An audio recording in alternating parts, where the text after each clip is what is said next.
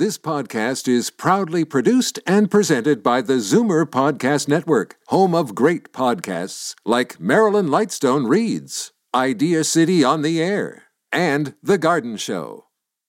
You're listening to an exclusive podcast of The Garden Show with Charlie Dobbin, heard every Saturday morning at 9 on Zoomer Radio, the new AM 740. You're listening to an exclusive podcast of The Garden Show with Charlie Dobbin, heard every Saturday morning at 9 on Zoomer Radio, the new AM 740.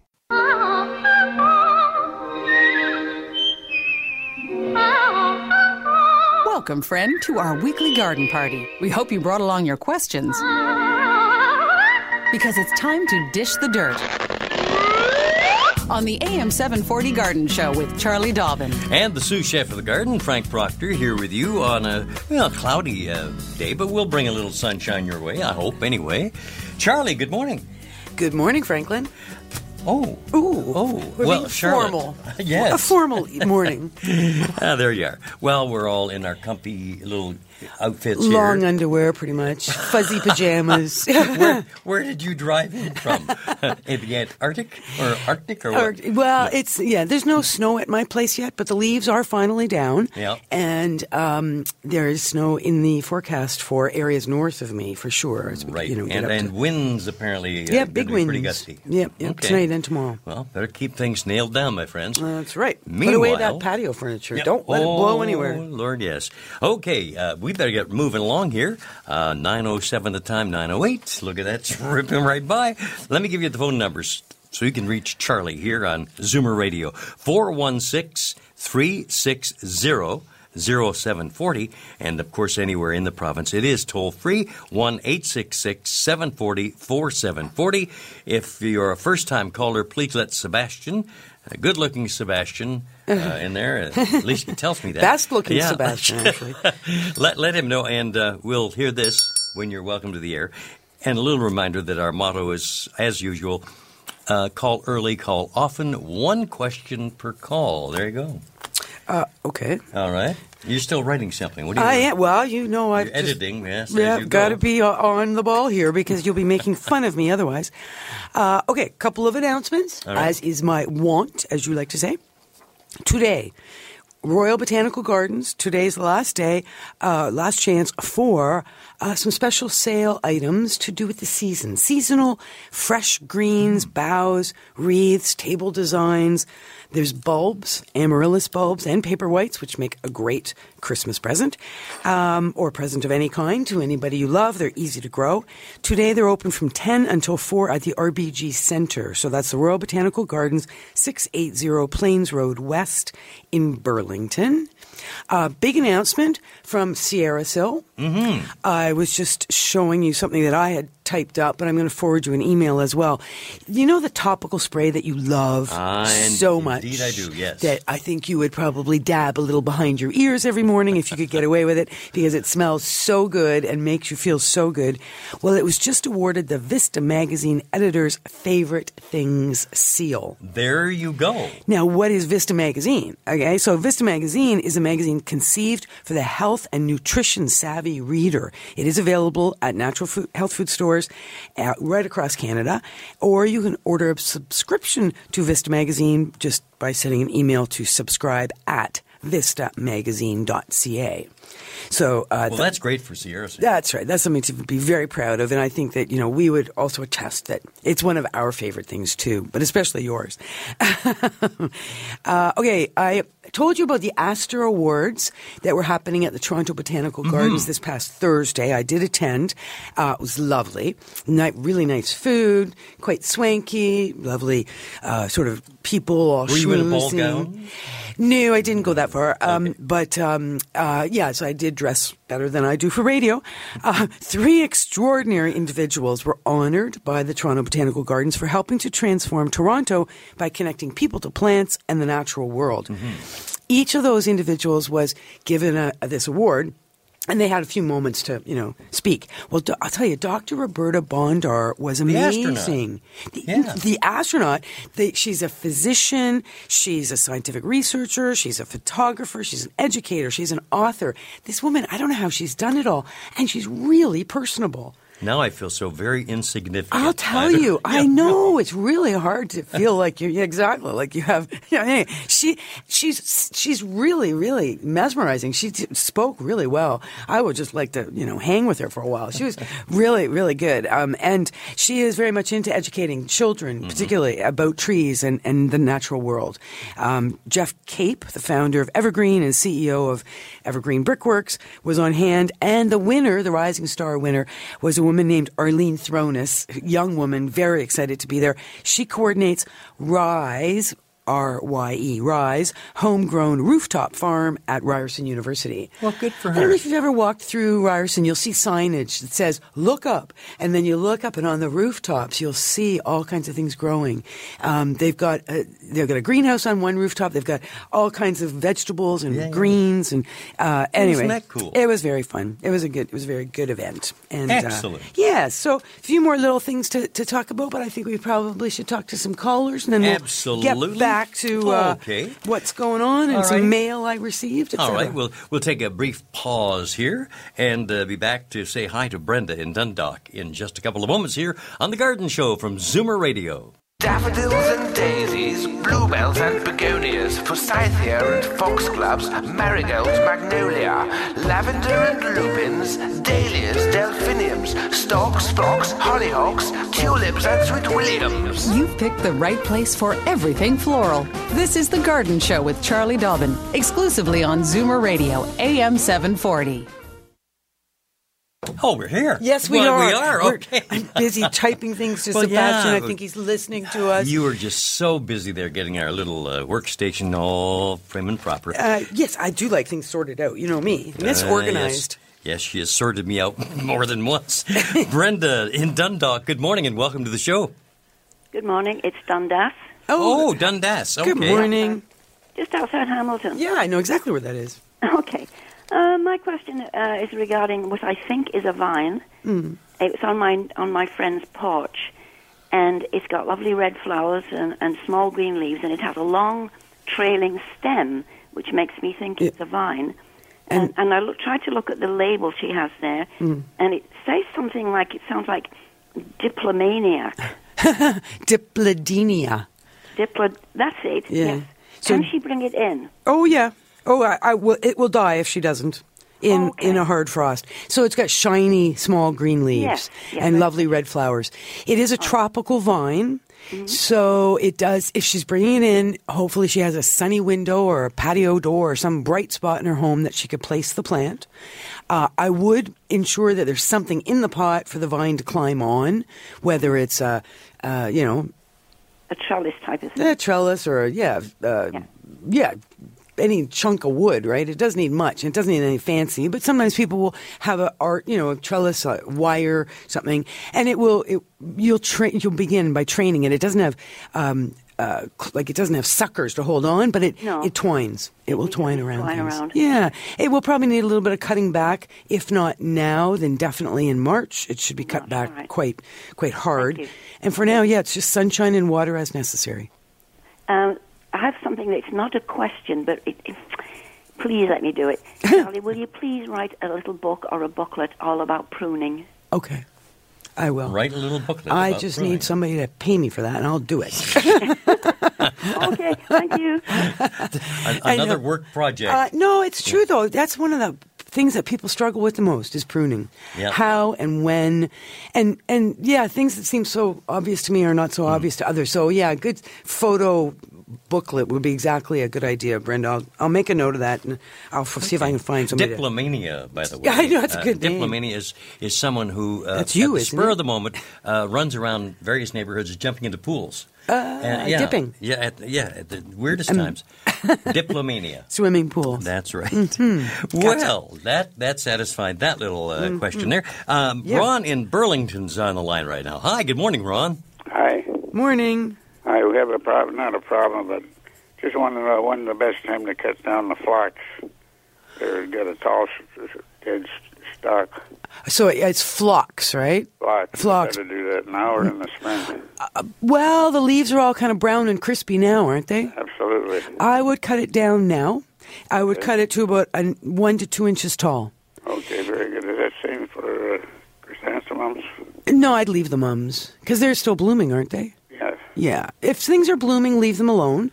The reason I would cut down the phlox now, if you can, before spring, is just because phlox is very susceptible to mildew, particularly powdery mildew. Okay. So by eliminating the leaves from the garden now means they won't be there next spring to potentially inoculate new growth with spores, fungal spores that have overwintered on this year's leaves. Very good. Yeah, so it's just it's a good garden hygiene kind of thing when it comes to plants like phlox. Excellent. Thank you very All right. much. Thanks for Okay, your thank call. you. And as we say goodbye to Ron, that leaves a line open at here in Toronto, 416-360-0740. And, of course, anywhere in the province, it is toll-free, 1-866-740-4740. Let's see. Oh, in Scarborough, there's Albert. Good morning, Albert. Good morning. Morning. I enjoy your program very much, and I'd like to ask Charlie a question about my large poinsettia. Okie doke. I've had it for about 5 years. It's in quite a large pot, about 15 inches in diameter. And I noticed the other day that the green leaves have all got a white fuzz on them. It almost looks like you've spilled flour on it. And have you done anything different this year with the plant than other years? Pardon? Have you treated the plant differently this year than other years? No, I've got it in the sunroom, the same place as I always keep it. And it has lots of light and that. I was wondering maybe if I'm giving it too much water. Potentially. If it looks like it's got a fuzzy white coating, that sounds a lot like powdery mildew. And powdery mildew is a fungal disease that doesn't happen that often on poinsettias, but it can. It looks like fuzz. Yeah, exactly. Kind of a white fuzz on the green leaves. Exactly. So, and do you mist it or anything like that? Would you use a spritzer? Huh? Do you spritz it with moisture? Do you? No, I don't do anything with the leaves. I just give it water about every couple of weeks, and when I feel the earth is dry, okay, I give it maybe a cup of water. Yeah. But it's a big plant. It's about 3 feet high now, and I would hate to lose it, but I don't know whether I should be doing anything to treat it or. Well, actually, I'm just double checking that as we're on the phone here. There are fungicides. Okay, so you're calling from Scarborough.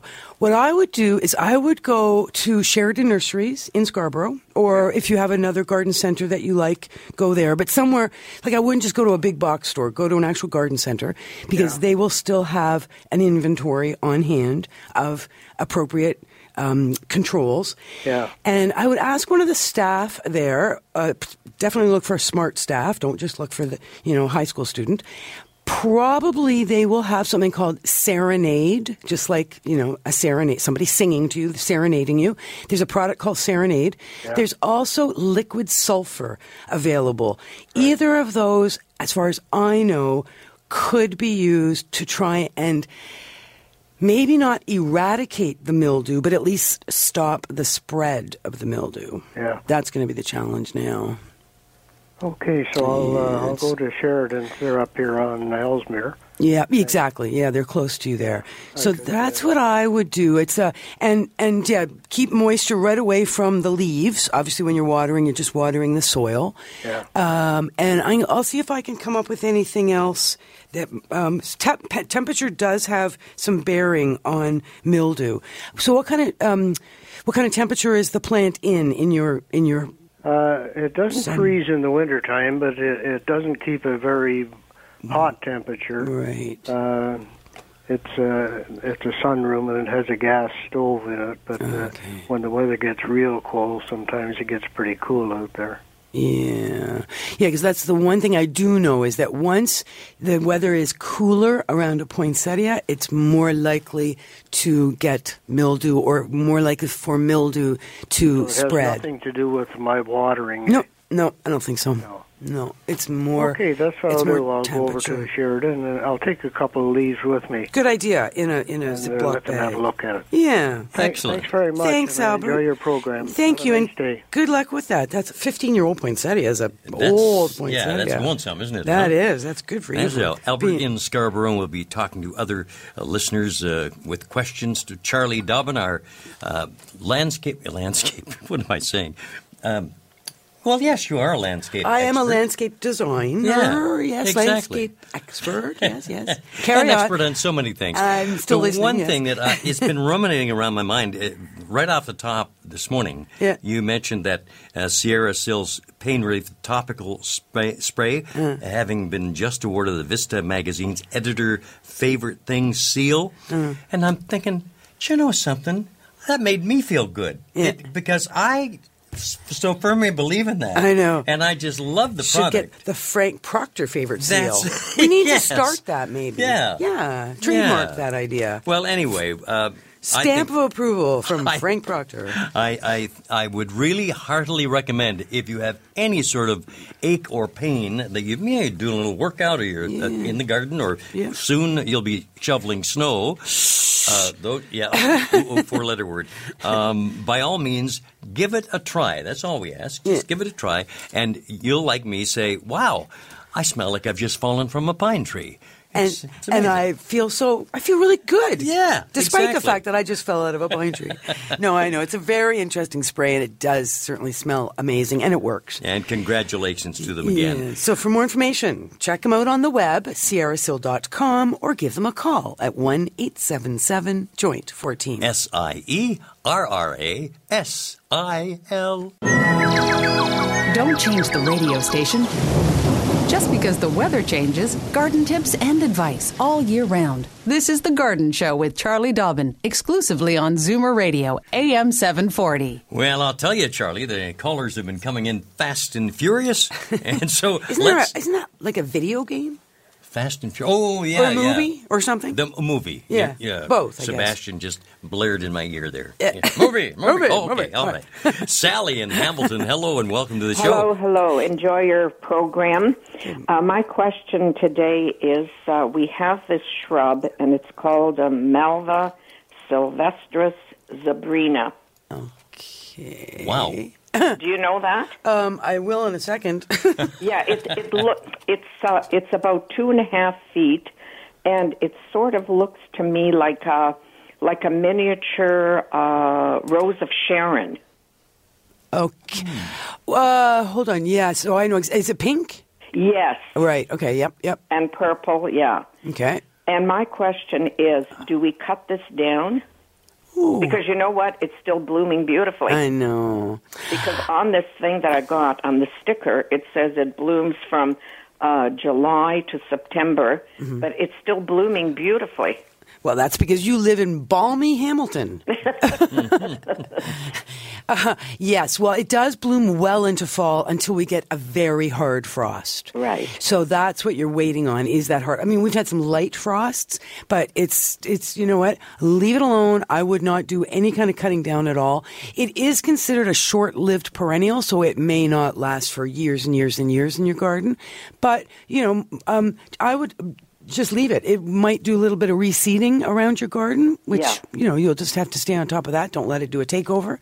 Right. But at the same time, it loves a sunny spot. It's, excellent in terms of disease resistance, full sun, and any kind of soil. So, and Great. it's, like you say, So it's just leave it easy. alone. Easy care plant, butterflies, hummingbirds, they all love it. Oh, yeah, it's beautiful. Yeah. Okay, well, thank you very much, Charlie. Yeah, clean it all up in the spring, but leave it alone for now is my suggestion. Great. So we don't cut it or anything in the spring, just clean it up. No, you will cut it. You have the dead stems. You'll cut. You'll cut the stems. You'll cut the stems down to about an inch tall in the spring. So if it's really unsightly, and in the next month, you could cut it down then too. But I would, if it's blooming, let it be. Okay. Thanks for calling. Thank you very much. You're Thank welcome. you, Sally. Oh, well, I just have a little quick moment here. I want to give a shout-out to my youngest son, Toby. Oh, yes. Why? He has a wonderful role in a movie that's going to be on TV this Monday evening called Merry Matrimony. And he plays sort of the best man of the lead in this. So Mary as in Merry. That's correct. Yeah, Mary like Matrimony. Happy Matrimony. Exactly. And it's a Hallmark series Oh, production. wow. So yeah, Is it pretty like Victorian England. pretty sort of good. stuff? No, it's shot in Contemporary. current time. And any case, I wish I could tell you what channel. I don't know the channel myself, but if you look up the name, it'll be at 8 o'clock on Monday, the 23rd. Yes. All right. Yeah. So I'll be at your place. We'll get the popcorn and we'll watch. Exactly. I'll order in some beer too. What the heck? There you go.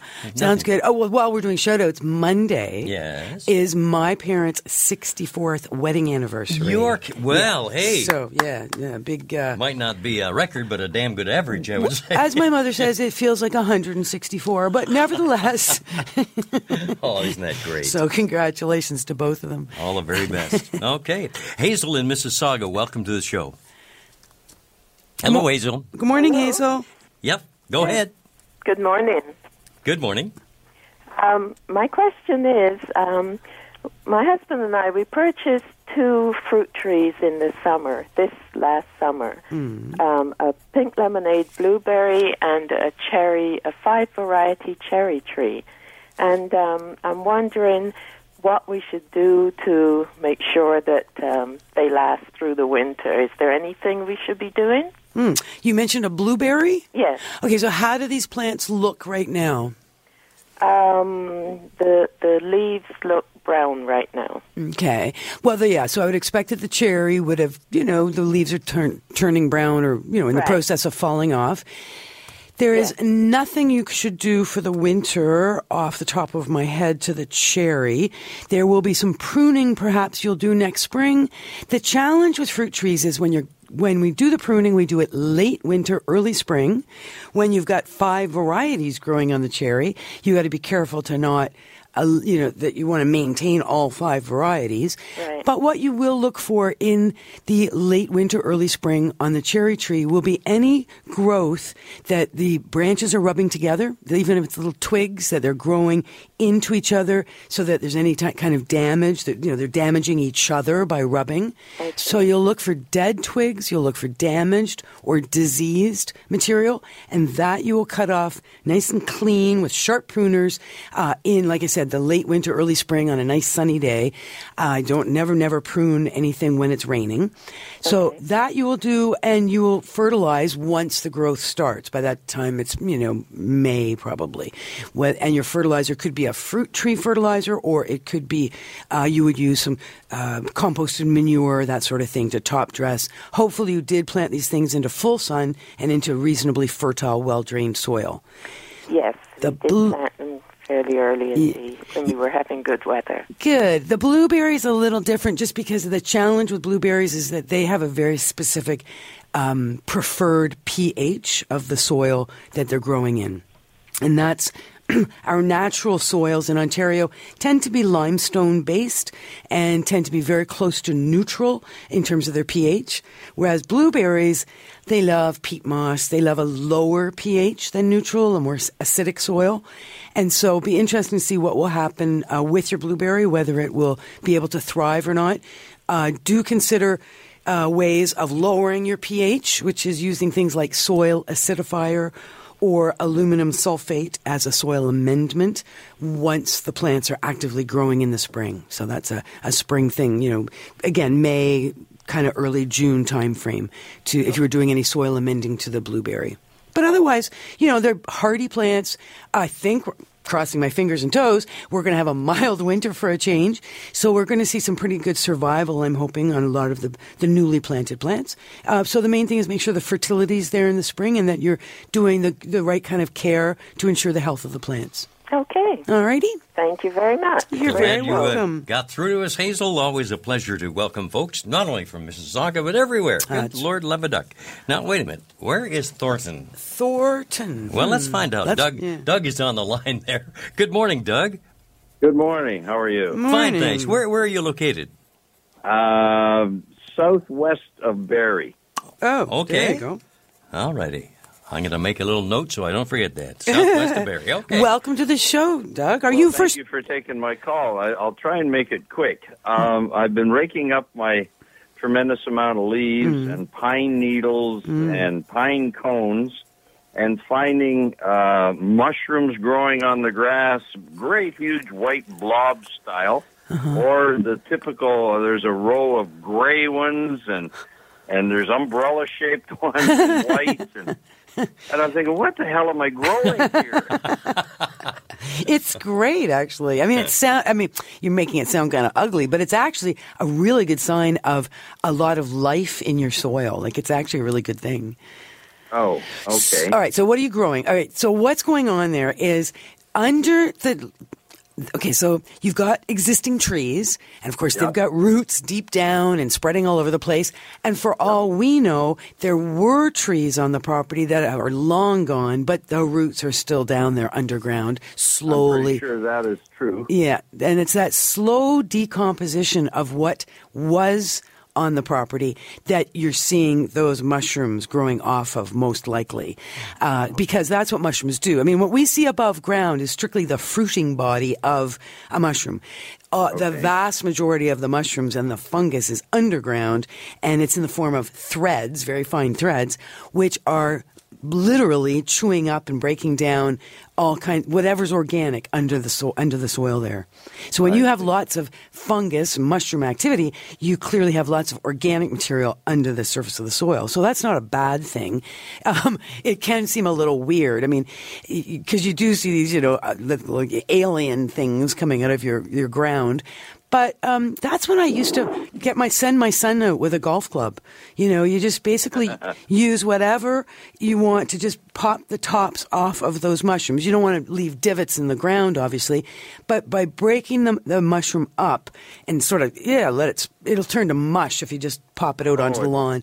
It turns to a black slime goo. after I know. They've sort of done their cycle. It's amazing. So, yeah, I mean, if you're willing to break them off, bag them, compost them, do whatever you want, don't look at them, or let them be. That black goo will go back down into the ground, and you won't see any of it next spring. Now, I also have some mountain, I think they're called skyrocket junipers or something. The tall, skinny trees that they start in most of the nurseries at 5 feet high. It potted. I usually put a 2x2 tent over the rows of them, and then I wrap the tent with burlap and whatnot. And I come to a couple of globe cedars that were put in just to enhance the shape and the styles. And these guys have grown wild. When can I or should I trim them to fit the tents that I have that goes over them? Wow. Okay, the junipers, and the cedars, both evergreens. And the rule of thumb when you're doing any trimming on any evergreen is when it is actively growing. So the active growth is when you're seeing that. In the case of a skyrocket juniper, you're seeing that bright turquoise new growth. In the case of a cedar or a globe cedar, the bright emerald green new growth. Usually in your area, it's probably sort of early June, might be mid-June, might even be late June, depending on the kind of spring we're having. So it's that active growth cycle is when we get out our shears. Everybody turns into Edward Scissorhands and gets out there and does whatever shearing is required to maintain the dense growth, the dense form of the plant and the beauty of the plant and, the health of the plants. Okay, so maybe that explanation regarding the active soil. If you're raking leaves and you're raking them all over the lawn, then you get a couple of days of nasty weather or whatever, and you leave them. Yeah. You go back. There's almost like somebody snuck in and lifted them all and put a white powder on some bare areas. Well, the leaves will suffocate your lawn if they if they just lie as a mat for too long, even just for a couple of weeks. They'll often just kill the lawn below. But the white, fuzzy or white powdery stuff you'll see below, again, that is a fungus. That is strictly there's so many different kinds of fungal growth when we get into the dark and the moist. That's all that is. And it's, again, all part of that breaking down of the organic material. So it's all good. It's all healthy stuff. Don't worry about it. But where the grass is continually thinning because of the tree cover, should I be trying to get a grass seed planted and then throw down some soil to give something for the grass seed to start in? Or Doug, you are sneaky. You're We're into about the third question now, Doug.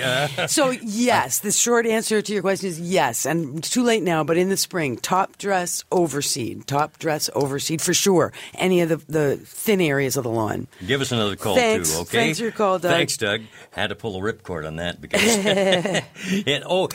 speaking of it, like mushrooms and stuff, I saw a fascinating thing. I think it was on the Discovery Channel, whatever. Guys who are, I think it was in Georgia, where they're out in the woods collecting truffles. And holy mackerel, the amount of money they're making. But is it guys or pigs? No, guys. How do they know where the truffles are? Well, I guess over the years they got to know. And, they're underground. Yeah, they're underground, and they take hose and they dig down 5-6 inches, and there are the truffles. And like the one guy, $15,000 in one night. He got a whole bag of these things, and it's, I think, well, in this particular case, they're doing it on property that's not theirs. I was going to say. So they were sneaking around. Yeah. But holy mackerel, it's something else. Yeah, because they're rare, but still. Yeah, but, it's like collecting anything in the wild. Yeah. It shouldn't be done. I can't be a supporter of such things. Because when people go out and collect in the wild, whether they're collecting orchids or polar bears or truffles, there's no concept of... They're upsetting the ecology. Well, of maintaining the population. You don't know. You're just raping and pillaging for your own purposes. So, it's one thing to say, okay, let's harvest some... whatever, polar bears or mushrooms or truffles, but let's do it in a situation where we understand what we're working with in terms of the, good the whole point. population. I never thought of that at all. Yeah. I just thought, wow, what a way to make money. So you went, I could get a hoe for $7.99. George is a nice place to go. Oh, wait a minute. Some eyebrows just went up there. Yes, but you wouldn't know where to go. See, they use pigs. That's when you said they sniff them out. That's how they used to find them. Well, they bypassed that whole thing. Anyway, well, they didn't want to share the money with the pigs. We've got to take a little bit of a break here. We have Cheryl and Millie waiting by. And we do have another little word we want to get in for Sierra Sill. For those of you who are relatively new to the Garden Show here and Charlie Dobbin's sage advice that she will offer up every show is the fact that to help your body kind of keep well oiled, if you will. I know. Keep those joints moving. Yeah. 3 little Sierra Sil pills. We take them in the morning. Now, you can do it at any other time of day, too. But whatever it is in that ingredient that is actually found in the Sierra Mountains. Completely natural mineral supplement found in the mountains, exactly. Sierra Sil. It alleviates joint pain. That's the bottom line. So any sore joints, take 3 little pills of Sierra Sil. It works for just about everybody. That's why joint 14 is the number. You will know within 14 days whether it works for you. And if it doesn't, it's a full money-back guarantee. But if it does, you'll be so happy you tried it. Yeah, great people to deal with. They're out in Vancouver. That's where the headquarters are. More information, give them a call. 1-877-JOINT-14 or check them on the web. SIE. Sierrasil.com. Sorry, jumped in. SIERRASIL. Fur and feathers and bugs of all size. There's more going on in the garden than we do realize. And should little creatures become a big problem, well, then you've got The Garden Show with Charlie Dobbin. Exclusively on Zoomer Radio, AM 740. Well, let's see what Cheryl has to say. She is in Toronto and joins us now on The Garden Show on Zoomer Radio. Good morning, Cheryl. Good morning. Morning. Hi. Before I ask my question, I just wanted to say I've got one of those malvas that she was calling about earlier. I found it extremely invasive. Oh, okay. For 6 years, it just pops up everywhere like weeds. Was it that same one for sure? Same one. Oh, okay. I planted seeds. Right, so that's what I wondered. So, that's Malva sylvestris zebrina. They will seed themselves, and yes, beautiful plants. But, I mean, according to the information, it's not a long-lasting plant. Well, yeah, still, it'll take over if you let it. So the main thing is cut them down sooner than later to avoid seed formation. Pretty much. Okay, my question is, last winter I bought a pot of these apricot flaming tulips, and I put them in the garage when they finished, and I pulled them out to plant them this fall, but they were sprouting. So I put them in the window, watered them. Now they've got that fuzzy white mold the other gentleman was speaking about. It's on the soil, though. Okay. I don't know what to do with them now. I really don't want to lose them. They're gorgeous. So is there anything, what's showing above ground? Anything? Oh, yeah, there's, tops of one of the bulbs, but green shoots. The tallest one's about 1.5 inches. But they haven't done anything in the 2 weeks I've been watering. Okay, stop watering. Okay. So here's what's going on. Great idea that you saved them, because I do the same thing. When a bulb has been forced once and it's been in a pot and you enjoyed it in your house in the winter and it's worth keeping, then you allow it to die down naturally, keeping it alive through the spring and the summer. It turns to a yellow and blows away, but you still got the bulbs. Mm-hmm. What happens is that we cannot force them again. So you can't, they've been, too much energy went into that first forcing. So what you really wanted to do, and you could still do this, I'd actually encourage you to do this, would be to get them outside and get them planted. Okay. So, but you're force them again? Well, no, by putting them outside, it would have been nice to have gotten them in the ground a month ago or so, and you're going to plant them down a good 4 to 5 inches deep. So then you're not going to put them up on the surface the way they are now in a pot. Okay. In the ground outside, they're going to go down deep enough so the squirrels won't know they're there, and they're going to be insulated by the soil above. Of course, pointy side up. In your case, you got a little bit of green material. That's fine. Just bury it all down deep, 4 to 5 inches deep, and once you've put it in the ground, if the ground isn't super wet, then just give a little watering once, cover with soil, make sure it's a well-drained soil and it's a location that will be sunny in the spring. All right. Walk away. Okay. Next spring, at some point, they should pop through the ground and they should flower for you. If you keep them in the house now, they will not flower because they need that cold period in order to set flower buds. And they haven't had a cold period since the last time they flowered. Okay, so basically just plant them like I do all my other bulbs. Right. Yep. But get them outside. Yes. Okay. All right. Thank you so much. Today. Thanks, Cheryl. Well, looks like you got your work cut out for you this weekend. Charlie is the greatest one for lining people up. I know, giving them jobs. Yeah, exactly. Cheryl will be calling us for the Sierra Sil website any day now if we keep her busy like this. Well, we got another alliteration going here. Millie from Mississauga. Hello, good morning and welcome. Hello. Morning. Thank you for taking my call. I have a bougainvillea which was given to me 7 years ago, and it's been living on my balcony in the summer facing east, and I've been bringing it in the winter, but I've never had a clear set of instructions of when to prune the bougainvillea when I bring it in. And then how much water does it need when it's in? So you've got an east-facing balcony, and when you bring it in the house, into the apartment or condo, it is in an east-facing room, I assume?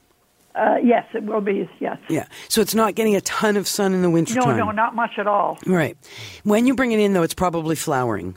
Well, yeah, the flowers are falling off now because I've left it out in the corner of the balcony where it's sheltered. Right, as long as you can. Bring it in this weekend, yeah. Yeah, I think you probably should because it was pretty chilly last night. It was just below zero at my place, and this bougainvillea is a tropical plant. I'm watching that pretty carefully. Yeah, so bring it in. You'll probably find the tips you'll know if it's had a little touch of frost, it'll be a little discolored, or the tips might be a little bit brown.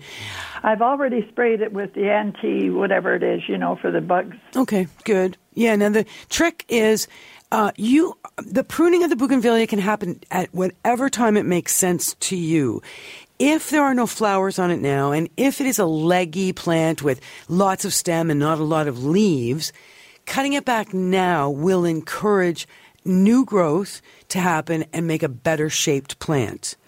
But the plant is not going to do any massive, quick growth anytime soon. It's going to be March before you see any real radical growth. I mean, it'll certainly hopefully stay alive and it'll stay green, but you're not going to see, a couple of feet of growth over the winter in an eastern light. Yeah, that's all I want. I just wanted to live till spring where I can put it out and start feeding it again. That's right. So you could tip prune now if it seemed appropriate. If there's any sort of dead material, take it off. Say tip prune. Just the tips. Just with the tips if they're brown or shriveled or dead looking. So just the tips of any of the stems, of which I'm sure there are many after all these years of having it. They all look pretty healthy. I'm looking at them up the window now. Yeah. So bring it in. As much light as possible, only water when almost completely dry. Yeah. Let it really go to the dry side. Water thoroughly when you water.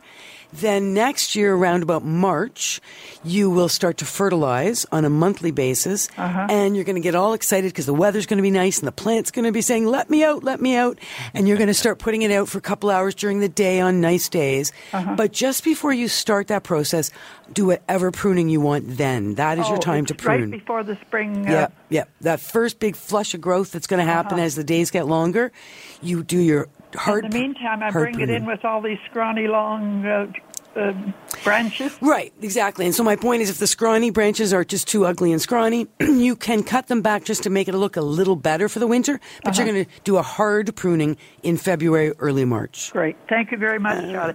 Thanks you, Billy. Thanks for calling. Good luck with that. You are listening to The Garden Show here on Zoomer Radio with Charlie Dobbin, and we shall return Richard and Dennis yet to be heard from, so we'll do that momentarily. Daffodils and daisies, bluebells and begonias, forsythia and foxgloves, marigolds, magnolia, lavender and lupins, dahlias, delphiniums, stalks, phlox, hollyhocks, tulips and sweet williams. You've picked the right place for everything floral. This is The Garden Show with Charlie Dobbin, exclusively on Zoomer Radio, AM 740. And let's quickly get to Oakville and say hi to Richard. Good morning and welcome to the show, Richard. Good morning. How are you this morning? Great. Morning. Welcome. Good.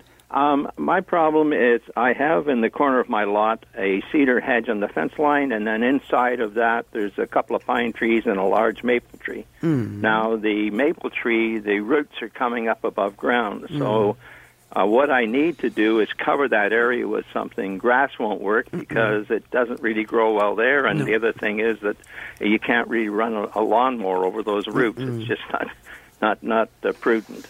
What can I put down there?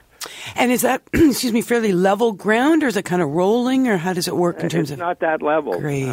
Because of the roots and the way the earth is. In the fall, I get a very large dropping of leaves from the maple, which has to be cleaned up. I can't really mulch them in that area because of the roots. So I'm wondering what I could put down or cover the roots with to make the area look a little more presentable. Yeah, more presentable. Okay, so just a couple of things. The reason those maple roots are above ground is because that area has received shallow watering, meaning natural precipitation or sprinklers have been out for short periods of time and have provided shallow watering, which has encouraged superficial rooting and not deep rooting, though there may be some of that going on as well.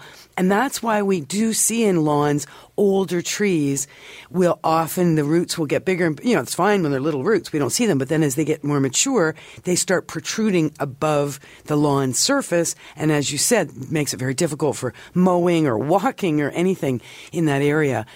But even if you planted a ground cover, there wouldn't be enough soil for a ground cover to get its roots into because there's all those roots of the trees already there. And then the planted ground cover, I have it in other areas, and it's a pain in the neck to get the leaves out of those areas. Right. So I know it's funny. I've got this vision of all these leaves dropping, and in my vision, I'd say, let them drop, let them be. Let those maple leaves drop. Let them, unless there's a concern that they're just going to blow around and make a huge mess. But bottom line is, that big mass of leaves, if you just left it there and let the rain fall and you mix a little compost manure in with those leaves, you would have 3 inches of great soil in about, 10 months, just leaving those leaves there without removing them at all. And because they will just decompose into a leaf mulch, and that leaf mulch is something that you could then plant something into, which you may want to, or you may want to just put a wood mulch or crushed, a wood mulch on top of the leaf mulch. The trees would love it, and you wouldn't have to worry about lawn in there at all. And, put a little bird bath, put a little bench, make a whole little situation in there that would be very pretty. And seriously, your life would be so much easier if you weren't trying to remove those leaves all the time. But, if you left them for a year and then it became earth and then you have the mulch there and then you get the leaves dropping again. Right. So that would just keep making the whole thing rise a bit more each year, wouldn't it? Well, you would think so, except the thing is that realistically, and actually I've only got 10 seconds here, the leaves as they decompose will shrink. So it'll look really fluffy and then it'll drop by inches and then it'll look really fluffy and drop by inches. And we'll talk more about this next week because we got to go now. Thanks, Richard. And thank you, Sebastian, Franklin, everybody.